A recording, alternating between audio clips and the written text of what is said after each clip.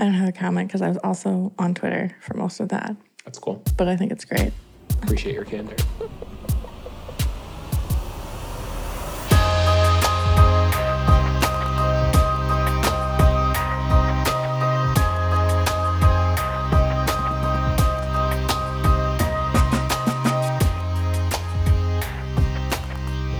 Welcome back to The Common Law, Minnesota's best and only podcast about the Minnesota Supreme Court. I'm Mark, an ex-clerk for Justices Lillehaug and McCaig.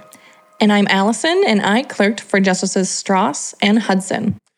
We've got a case today about medical malpractice and what a doctor needs to do before he or she owes a duty to a patient.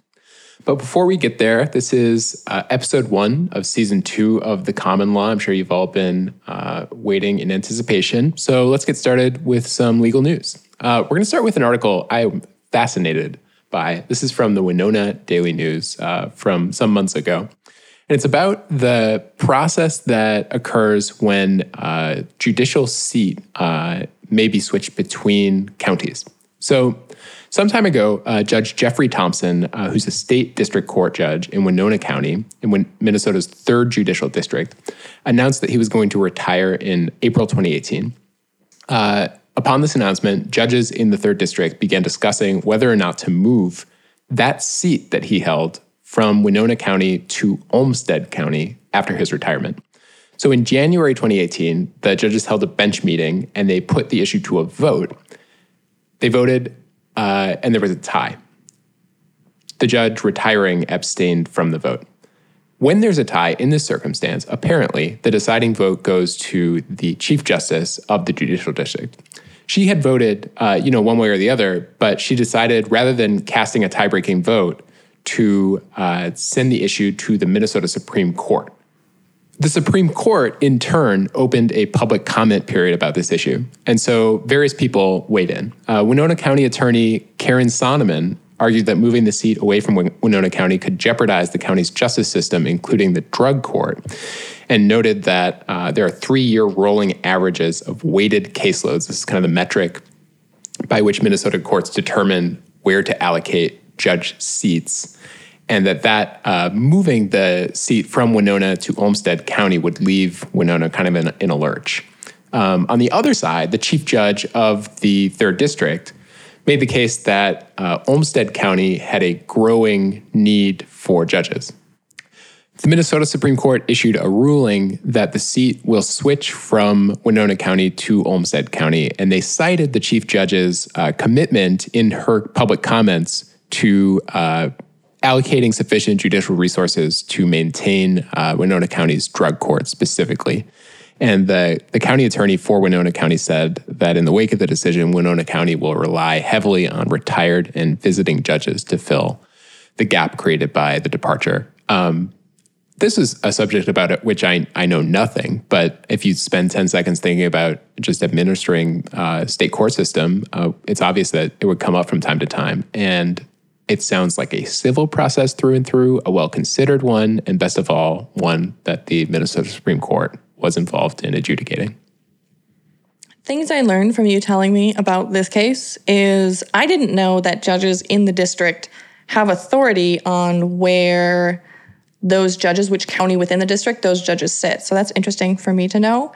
And also, I do not believe this was an actual case and argument before the Minnesota Supreme Court. So this was just something that the Supreme Court had authority over in its inherent authority over the judicial system in the state of Minnesota.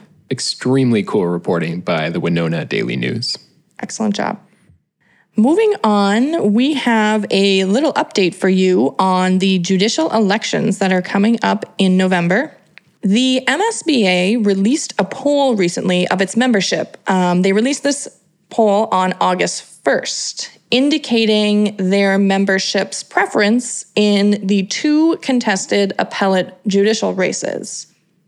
Listeners might remember that Justice Chudich is the only contested Minnesota Supreme Court justice, and Judge Jessen on the Court of Appeals is the only contested Court of Appeals judge. So this poll was conducted from July 9th to July 30th. Of MSBA's 5,560 members, they say 30% responded. So the results are that for the contested Supreme Court race, Justice Chudich got 95.81% of the vote. It's extremely low, folks. Her challenger that listeners should be very familiar with, Michelle McDonald, got 4.19% of the vote. That was 69 votes. Nice. Then in the Court of Appeals race, Judge Lucinda Jessen got 90.94% of the vote, so less of a vote percentage than the incumbent on the Minnesota Supreme Court. And her challenger, Anthony Brown, got 9.06% of the votes. I was impressed by the incumbency advantage here. Of course, I've heard nothing but good things about Judge Jessen, but unlike the Supreme Court race, this is a respectable and real challenger, and obviously hard to get a foothold against a Court of Appeals judge who's widely respected. Certainly, at least within the membership of the MSBA, these numbers would probably look a little different if this was a general population poll, but not incredibly surprising to me anyway. In line with these results and the judicial election updates, we have a very abbreviated Top Tees and Tweets segment for you today, in which we will bring you one tweet. It's actually from August 8th, but this tweet is one of his famous On This Day tweets, and I will just read you the first tweet. On this day in 1975, the Minnesota Supreme Court upheld a ruling that a disbarred lawyer could not be on the ballot for the Minnesota Supreme Court because he was, quote, not learned in the law, unquote, as required by Article 6, Section 5 of the Minnesota Constitution. That case was called Peterson v. Knutson from 1975. What's interesting about this and the conversation that it has since spurred is that, as our listeners know, Michelle McDonald does have a law license, but it was suspended, and now she is on a probation period. So the requirement that she be learned in the law has not been applied or tested in the context of a suspended and then reinstated on a probationary period license. So interesting how one of Justice Thiessen's On This Day tweets relates to kind of a central issue that might be a factor in the judicial election. Yeah, I don't think he noted that in the tweet, right? That's us picking that up. Right. He did not make a comment on that. I don't think as a sitting justice he would feel comfortable commenting on a contested race, but certainly others have noted that that might be a factor. One last piece of legal news. This is a Star Tribune story way back from March. For Ralph Campbell, the glue of Hennepin County DWI Court, work is personal. So a little bit of background about Hennepin County Drug Court, where this story takes place. Repeat DWI offenders who are seeking sobriety enroll in an 18-month program in Hennepin County where they're expected to comply with a set of expectations such as random drug tests, regular court appearances, attendance at support groups, court-ordered curfew, and meeting with sponsors. If they complete the program, graduates are discharged from probation early. If they fail the program, they're subjected to more stringent probation supervision, and if they commit another DWI, that will become a felony charge. The story here is about a guy named Ralph Campbell. Used to have problems with alcohol, but has been sober for 29 years. And he's now a licensed drug and alcohol counselor, and he has been a volunteer at the DWI court since 2008. And it sounds like a really positive story there. Hennepin County Judge Marta Chu said, he's the right amount of pushy for someone needing to address an issue that involves shame and regret. He's pushing for change, but not over the edge. It's a delicate balance. So Campbell's mostly involved at the beginning of participants' recovery. He runs the program's orientation program and also its early AA group while people are still really trying to work their way out of addiction. And his current and latest initiative is to cultivate kind of a pool of graduates from the program who will remain involved as volunteers.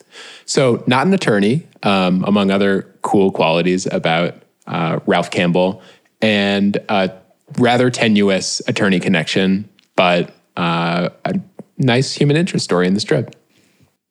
One last announcement that we would like to make before we move on to resulted cases is that for those of you who may have been paying close attention to Justice Thiessen's Twitter threads on Minnesota Supreme Court history, you now have a chance to show off what you've learned.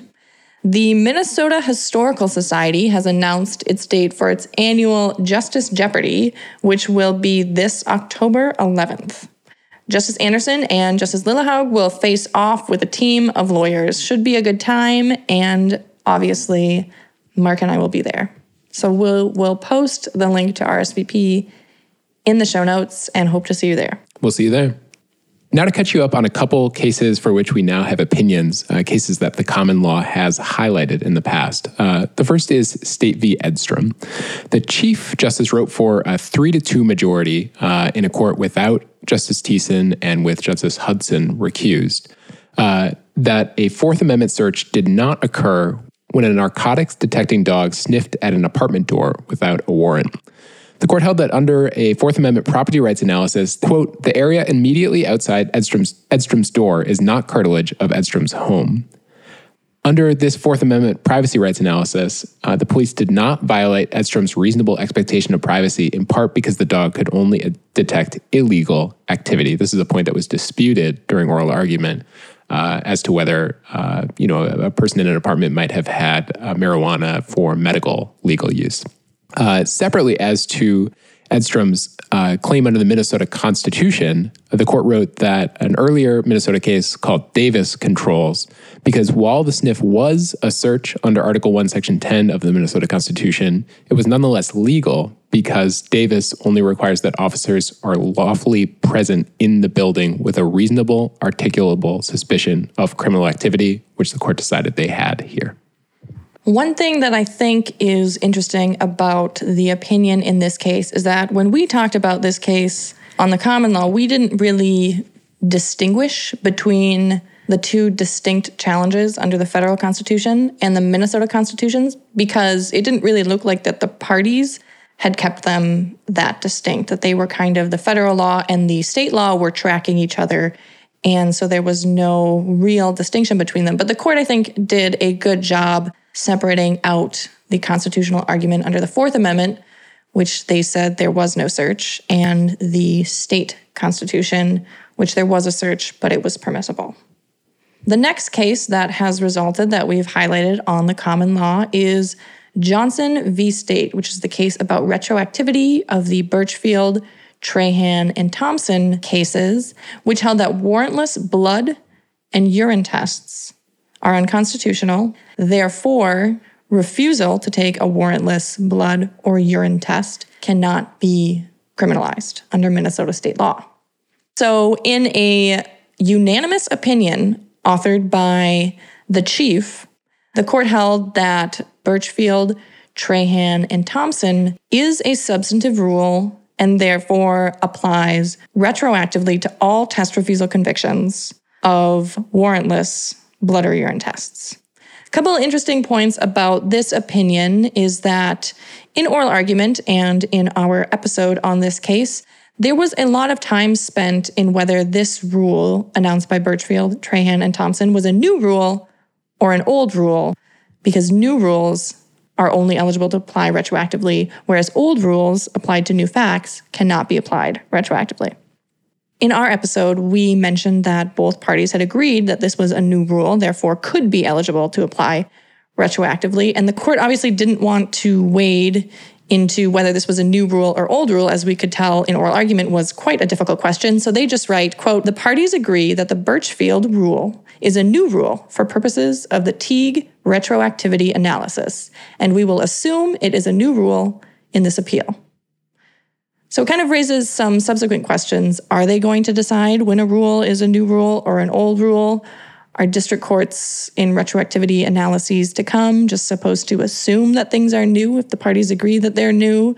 Seems kind of wishy-washy to me, especially because they made a point, rightly, to bring this up so heavily in oral argument.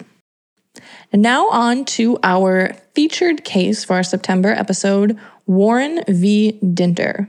The facts of this case are Susan Warren went to see her nurse practitioner at a medical clinic in Hibbing, complaining of symptoms of fever, chills, and abdominal pain. After examining Warren and obtaining some blood work, the nurse practitioner felt that she needed to be admitted to the hospital. The nurse practitioner did not herself have any admitting privileges at the nearby hospital, which was called Fairview Range Medical Center. So she did what was customary when she had a patient that she believed needed to be admitted.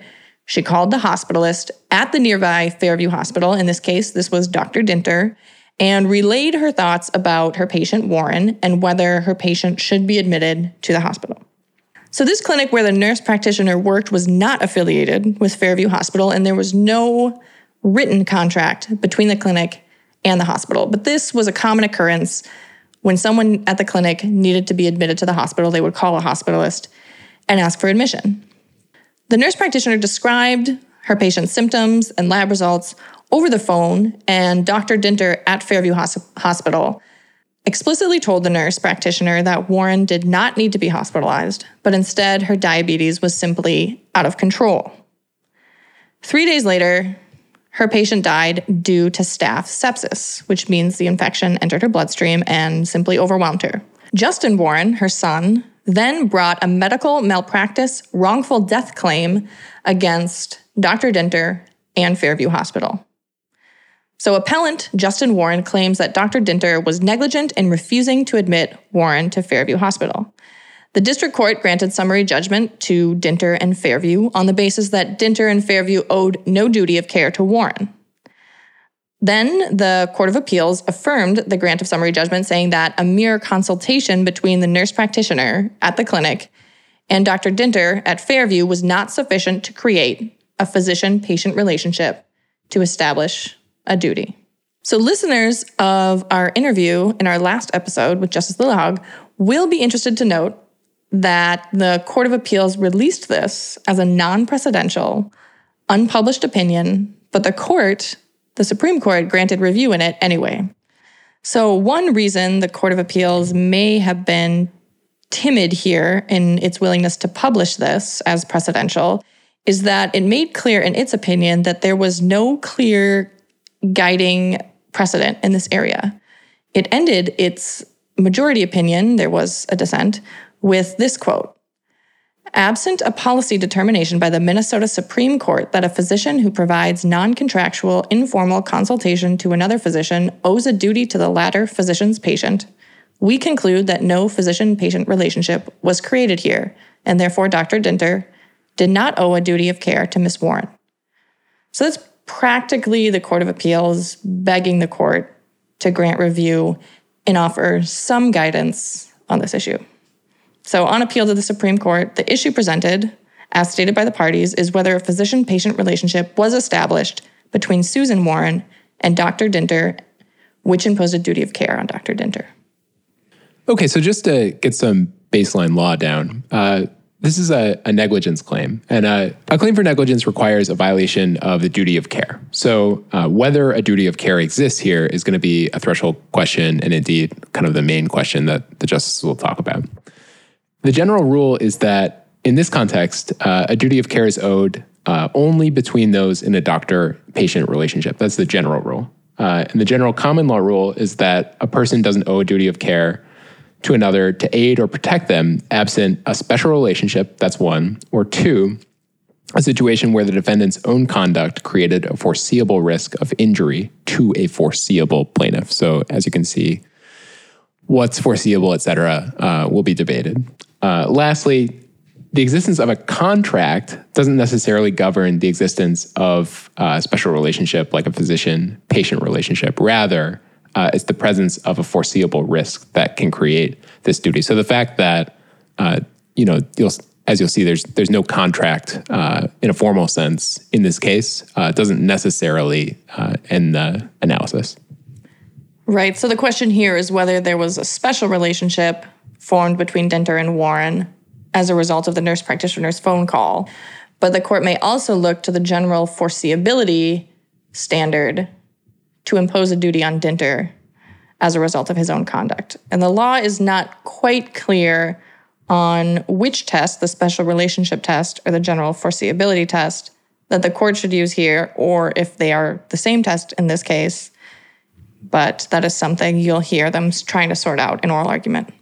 So the attorney arguing for Warren is Sam Hansen. You might know him as an ex-justice of the Minnesota Supreme Court. He was succeeded by Justice Dietzen, who was then succeeded by Justice McCaig. He's been in the news vis-a-vis the Supreme Court recently in that he represented Governor Dayton in the high-profile line item veto case. I have to admit, when I saw his name on the brief, I assumed he was arguing for the hospital, but it looks like Warren also lawyered up here with a former Minnesota Supreme Court justice. Yeah, that's a serious hire. The attorney arguing for respondents Dinter and Fairview here is William L. Davidson of Lind, Jessen, Sullivan, and Peterson. Davidson is a frequent flyer at the court, familiar probably to many of the justices.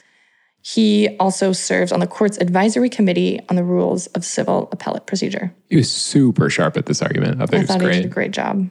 So the basic structure of the parties' arguments obviously concerns the question of whether there was a duty. Warren argues that the Court of Appeals got the law wrong, that even on the facts that we have, Dinter had a duty to Warren because by refusing to admit him to the hospital in the course of the phone call, that he directed the care of the patient by essentially ruling out the possibility that Warren, the patient, would be admitted to the hospital. Warren also argues that there are some genuine disputes of material fact regarding the underlying basis for the duty, and thus the Court of Appeals should be reversed and the case should go back to trial. Conversely, Dinter and Fairview argue that there's no duty owed to the patient by Dinter and Fairview Hospital, and that there's absolutely no factual issue as to this question. So my take on this case, after reading the briefs for the first time from a practical standpoint, is that Warren is the one facing the uphill battle, not only because they've lost at the district court and the Court of Appeals, but because they're the one trying to get the court to establish what would essentially be a new duty for physicians. So kind of always a scary place to be as a litigant, asking courts to hold a large group of people in society responsible for a new thing. And especially a tough climb because the case law on attaching new duties to physicians in Minnesota is pretty thin, as Dinter points out at length. That there's the general duty of care, kind of having to do with the traditional physician-patient relationship, and then there are very limited exceptions. And I thought the court was, given that state of play, pretty solicitous of what Warren was putting forward, and there were a number of hypotheticals to try to test the boundaries of what this new duty of care might be. If Dr. Dinter had just limited himself to the admission decision and not offered his opinion as to Ms. Warren's diagnosis, would a duty of care have arisen there? That's a very interesting question. And you don't need to reach it, fortunately, because of the facts in this case. So I'm a little surprised at how Sam Hansen chose to answer this question from Justice Chudich, because in my understanding, Warren's brief clearly argues that as a function of Dinter's position as a hospitalist, someone who takes care of patients in the hospital and makes admissions decisions on whether people should be admitted to the hospital or not, that duty that he has to patients arises when he is making the admissions decision. And then his brief argues that the duty of Dr. Dinter was later, quote, cemented with the further fact that he made the diagnosis. But I understand Warren's brief here to say that he would have a duty regardless of whether he rendered an additional diagnosis of out-of-control diabetes. And then Justice Lilhag chimed in with another hypothetical. Counsel, let's change the facts a little bit. I'm trying to figure out exactly how much the intermediation of nurse practitioner assignment makes a difference to the issue of duty. Let's say that changing the facts, that Ms. Warren had showed up at the hospital with her records in hand and said, my nurse practitioner says I need to be admitted, and they refer her to Dr. Dinter. He looks at the records and says, no, you don't need to be admitted. You've got diabetes. Go back and tell nurse practitioner Simon. Does he have a duty in that case to adhere to the standard of care in connection with hospital admissions? So in response to that question, the attorney gives an answer, but one that is not satisfactory to Justice Littlehouse. So Justice Littlehouse re-asks the question and then is met with this response. Possibly, Your Honor. I'm standing here representing Dr. Dinter, and I certainly appreciate that the court has hypotheticals to help it inform its decisions. But ultimately, the court respectfully doesn't issue advisory opinions, and we don't have those facts. Sounds like Davidson did not listen to our August interview with Justice Littlehouse. That is the only incorrect way to answer a hypothetical question from Justice Littlehouse. Not good, not convincing to Justice Littlehouse, not helpful for the court. So we'll play another clip for you that maybe just helps reflect the confusion of both the litigants and the court at points about what standards are being applied and how to apply them. This is the chief trying to, kind of index everything that's going on in the briefs and get a direction from the litigants about what the actual arguments are that the parties want to highlight. So I'm trying to figure out how Skilling and Malloy, two cases from our court, square with Doe 169 and Damangala, two cases from our court. So in Doe 169, we said Minnesota law follows the general common law rule that a person does not owe a duty of care to another if the harm is caused by a third party's conduct. So that's a general common law rule. And here, the third party conduct, as the respondents would say, is the nurse. So then we recognize in Doe 169 that there are some exceptions to that. One is if there's a special relationship between the plaintiff and the defendant. And the example that we give in Doe 169 is Bierke, a case that I think you're well familiar with. But the other exception we talk about is an instance that we discussed in Damangala. A duty of care arises when the defendant's own conduct creates a foreseeable risk of injury to a foreseeable plaintiff. So we've got the special relationship, and we've got when your own conduct. But then we go further and we say when it's your own conduct, there needs to be misfeasance. So I'm just trying to figure out. So we don't talk really about any of that in Malloy and Skilling, probably because as you and I talked about earlier, the physician speaks directly with the parents in those cases. So maybe with that little bit more background, you can help me see how these cases fit together.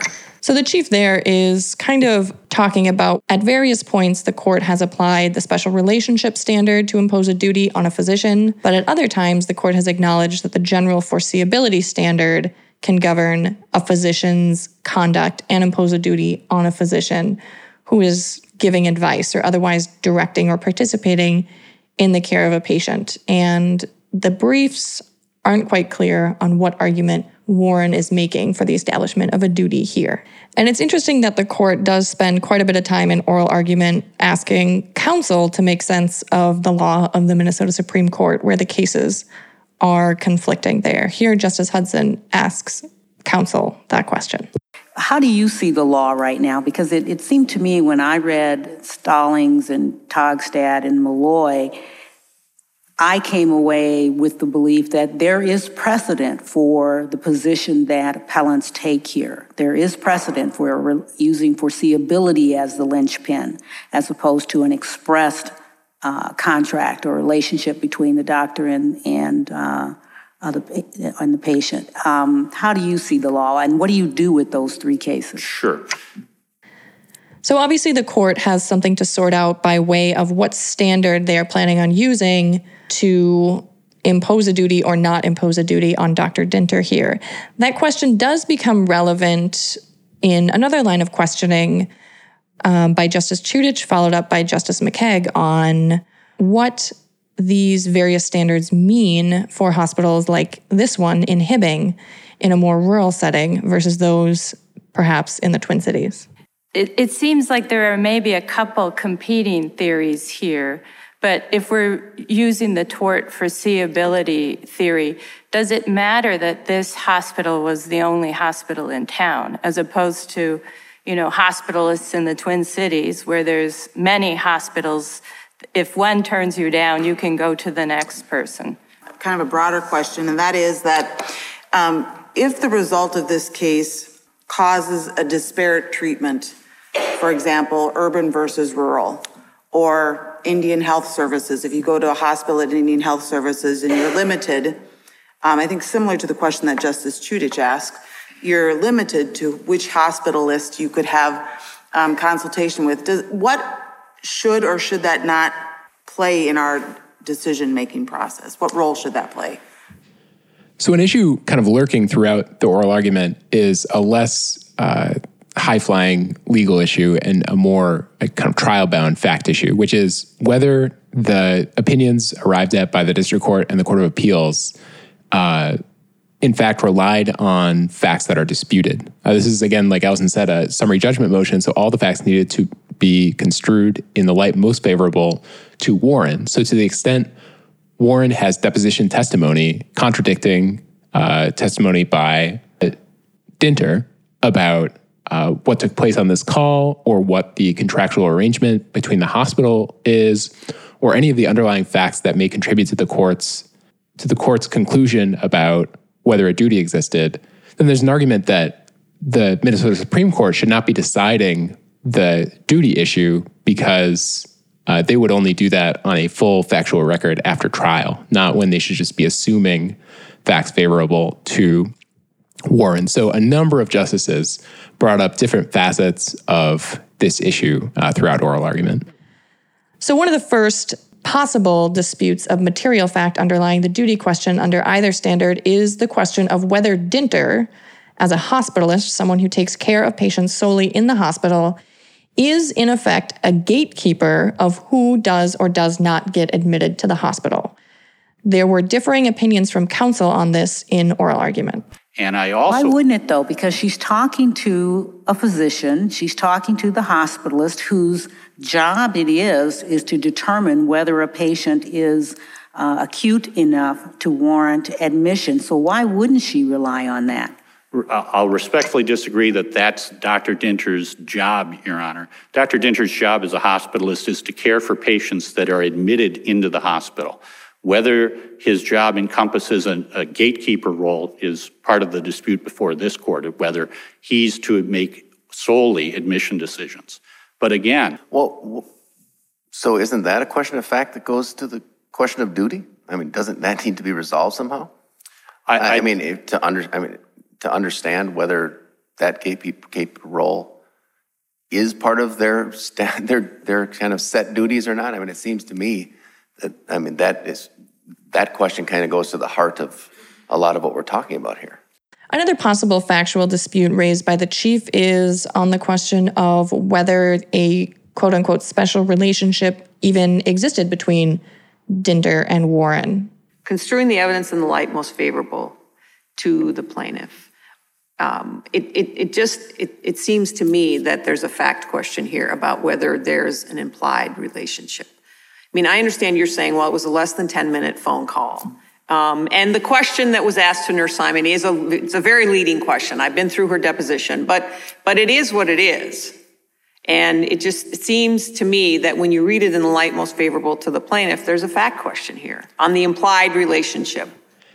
Yet another question about whether we have disputed facts here. This one concerning Dr. Baldwin, who we haven't discussed, but this is a physician at the Essentia Clinic where the nurse practitioner worked. Davidson, let me go right to the question that I asked Mr. Hansen. What is the status of the doctor's admitting privileges, the doctor that was there, Dr. Baldwin's admitting privileges? Yes, Your Honor. And does that matter here? The status is, yes, Dr. Baldwin had admitting privileges. She had the privilege. She could have admitted.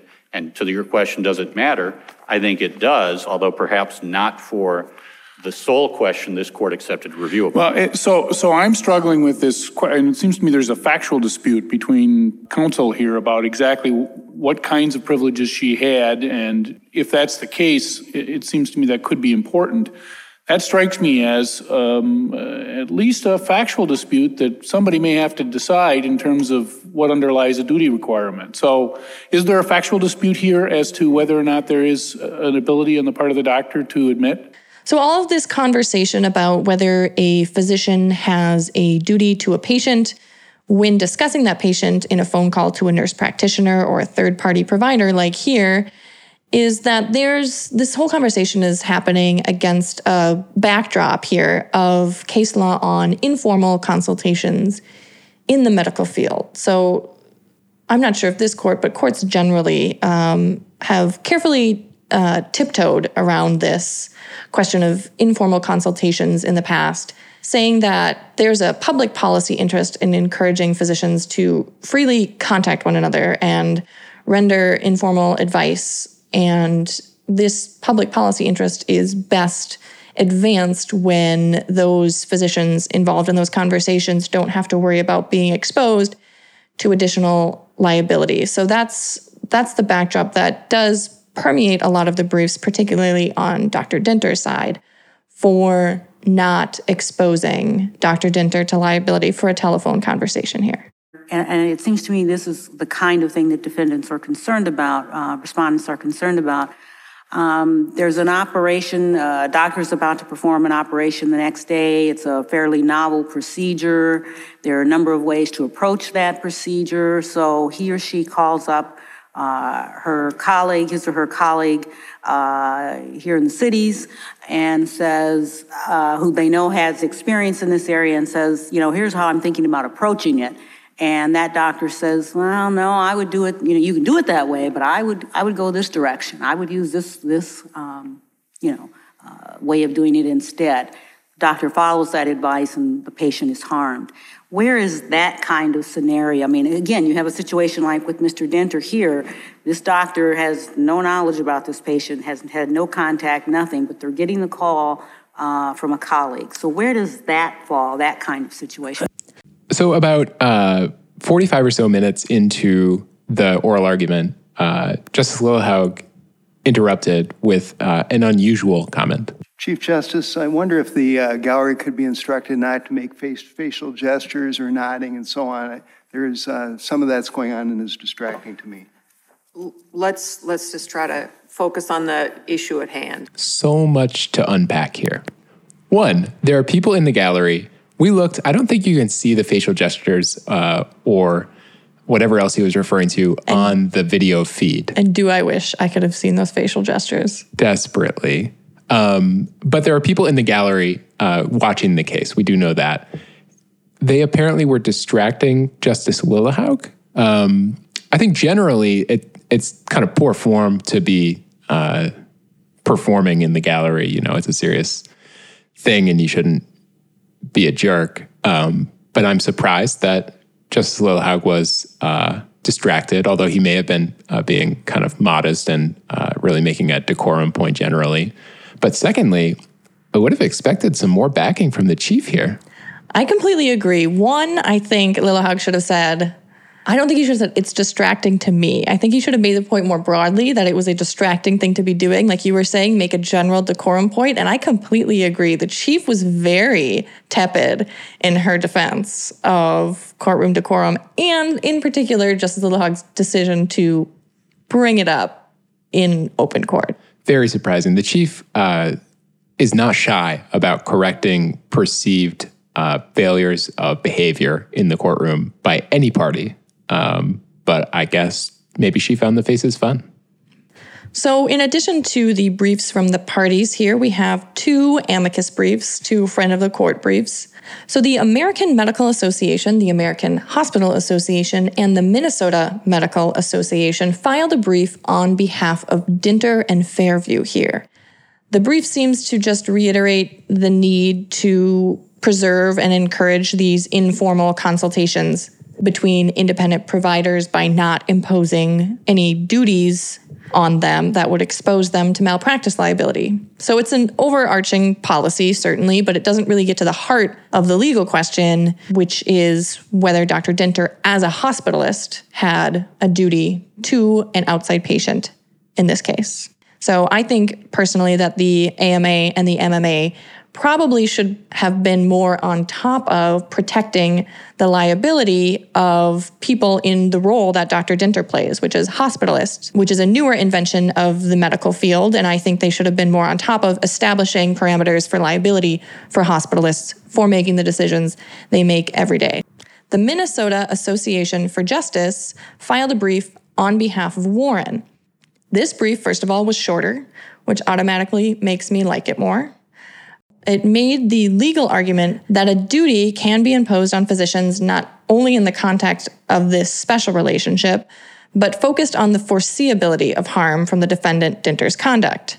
This brief also really gets into the actual role of the hospitalist here. So the Minnesota Association for Justice says that the physician-patient relationship for hospitalists who specialize in patient care starts at the very decision of admission. So I thought that was more helpful. However, I do think that that might be overstating the case a little bit. Any predictions on how this case will turn out? I think it's tough because there's a substantive issue like we discussed, and then there's the lurking genuine dispute of material fact issue. And I think the court is going to decide for Warren on the genuine dispute of material fact issue.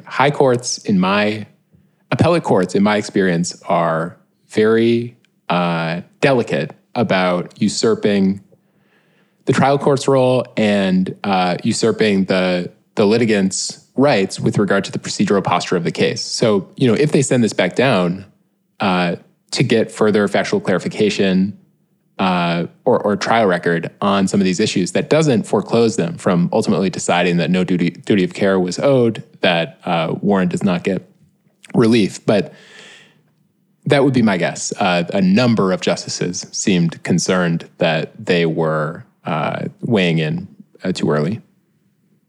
I completely agree. I don't think that there was one justice up there who wasn't skeptical of whether we currently have enough information to make a definitive decision on the existence of a duty. So I agree. I think we're going back to trial for more facts at a minimum, especially given the sparse law on the issue that also doesn't provide any guidance. The court doesn't sound like it wants to decide any unresolved factual disputes on top of that. I wouldn't be surprised if we got a 7-0 vote to send it back. I mean, there seems to be questions about whether Baldwin had admitting privileges, whether Dinter even actually refused admission in the first place, whether a hospitalist is a gatekeeper, like we discussed. And we don't have the record before us. We only have the briefs. But it seems unlikely that if the counsel is fighting about the interpretation of the record, that the court looking at the record after argument is actually going to solve any of these problems. And then do you have thoughts about who's going to write this opinion? So first of all, Justice Anderson was first questioner right out of the gate for both attorneys and on rebuttal, which might be a clue, but then he didn't ask any other questions during oral argument, so that puts him on my list, but makes me quite skeptical. Justice Chudich was kind of on fire with her hypotheticals, but I don't trust her after she tricked me into thinking she was the author on Johnson with similar tactics, and it was actually the chief. But she is also on my list. Justice Thiessen didn't really get in there as much as he was the last time we had oral argument with him, so I don't think he's got it. Justice McKeag piped in only once, maybe twice. So I'm probably thinking Justice Chudich or Justice Hudson. If I had to pick, I'd pick Justice Hudson just based on the number of questions she asked. I would say Justice Chudich, but I think her thoroughness just fools me every time. What do you think? I think the same. What did we learn from the case today, Mark? Well, we learned that if you want to make silly faces in the gallery of the Minnesota Supreme Court room, you should do it while Justice Lilhog isn't looking. We also learned to not answer the phone when you are working at the hospital. Ever. Don't answer any phone at a hospital. It's the only way to avoid malpractice liability. That's for you, doctors. So that wraps up Season 2, Episode 1 of The Common Law. Check out our website, thecommnlaw.com, Minnesota's best and only free CLE calendar. Check us out on Twitter at The Common Law. And thanks, as always, to our communications director, Chloe. Have a nice one, commoners.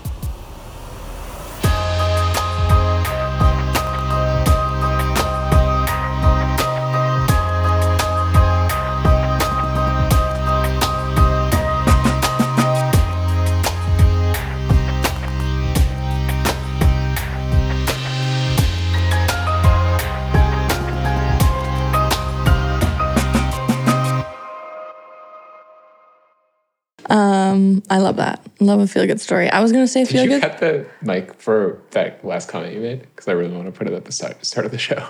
The mic has been running since you've been talking. Great news.